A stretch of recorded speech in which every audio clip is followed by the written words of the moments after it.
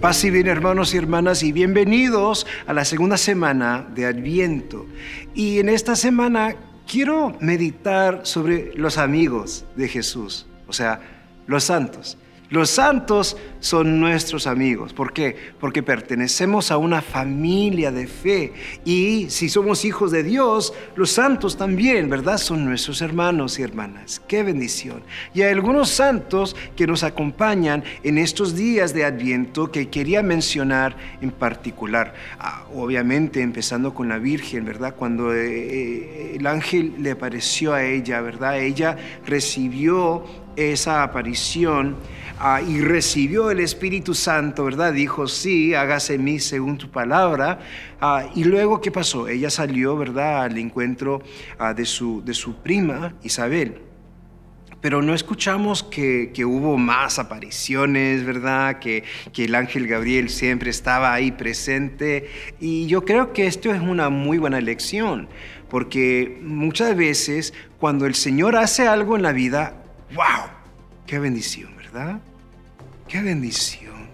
Sentir la presencia de Dios. ¡Ay! ¡Qué lindo! Un encuentro, un congreso, ¿verdad? Un retiro, ¿verdad? ¡Ay! Uno lo siente. Pero ¿qué es lo que pasa después? Después hay como un tiempo de silencio. Y no sentimos nada. Y pensamos, ¿qué pasó? ¿Dónde estás, Dios? ¡Ay! ¿Qué hice mal? Y es simplemente el silencio que viene después de la consolación para que nosotros podamos escogernos por nuestra propia cuenta. Y los santos lo escogieron por su propia cuenta. San Andrés, que lo celebramos unos días antes. A San Andrés, el hermano de San Pedro, ¿verdad? Pero él era como el comunicador, ¿verdad? De los apóstoles. Siempre estaba hablando con gente. Siempre estaba conectándose con la gente. No sé si conoces a alguien que cuando ellos ven algo, ellos te llaman. Oye, yo vi esta cosa y pensé en ti. Mírate, te mando una foto, ¿verdad? Y tú estás como ok, gracias, ¿verdad? Pero siempre están como tratando de conectarte con otras cosas. Así era San Andrés, ¿verdad? Y qué lindo ser un santo que siempre está tratando de conectar la gente a Jesús. ¿Cómo podemos conectar a la gente al Señor Jesús en estos días, en este Adviento? San Nicolás, ¿verdad? El famoso Santa Claus, ¿verdad? Pero el santo, obispo de un pueblo que se llama Mira, no Mira, sino Mirra. Y luego el obispo se dio cuenta de la necesidad de la gente. Una familia bien pobre, ¿verdad? No tenían con qué y él les ayudó. Otra persona enferma, ¿verdad? Él se dio cuenta y el Señor lo sanó a través de San Nicolás. Qué precioso traer a la sanación del Señor a los demás y traer alivio a los pobres. Esto lo podemos hacer en estos días a través de un voluntariado o a través de visitar a los enfermos. Nosotros también podemos ser como San Nicolás. Y claro, hay que hablar sobre San Juan Diego.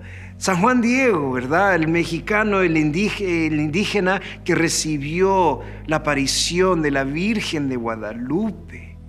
Y él recibió una misión. La Virgen le dijo, mira, yo quiero que tú vayas a donde el obispo y dile que yo quiero un templo aquí. Y San Juan Diego decía, es que yo ¿quién soy? No, tú eres una reina.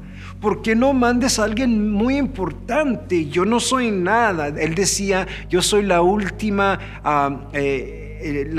pluma en la ala. Yo soy la cola. Yo soy el último.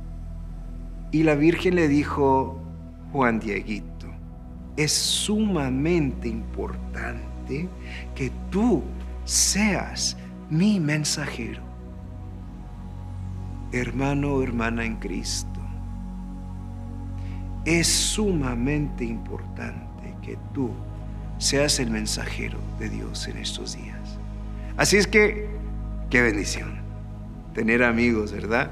¡Ay, qué lindo! y tenemos amigos en el cielo. Y a través de su intercesión y su ejemplo, nosotros también podemos ser santos.